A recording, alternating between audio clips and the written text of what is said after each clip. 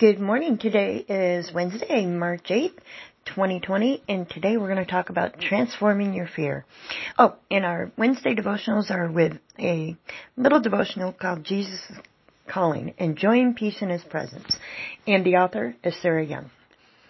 Come to me and rest in my loving presence. You know that this day will bring difficulties, and you are trying to think your way through those trials. As you anticipate what is ahead of you, you forget that I am with you, now and always.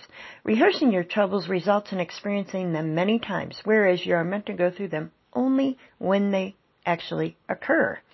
Do not multiply your suffering in this way. Instead, come to me and relax in my peace. I will strengthen you and prepare you for this day, transforming your fear into confident trust. What a great message for this morning. Ladies, you have an awesome day, and remember, you are who God says you are.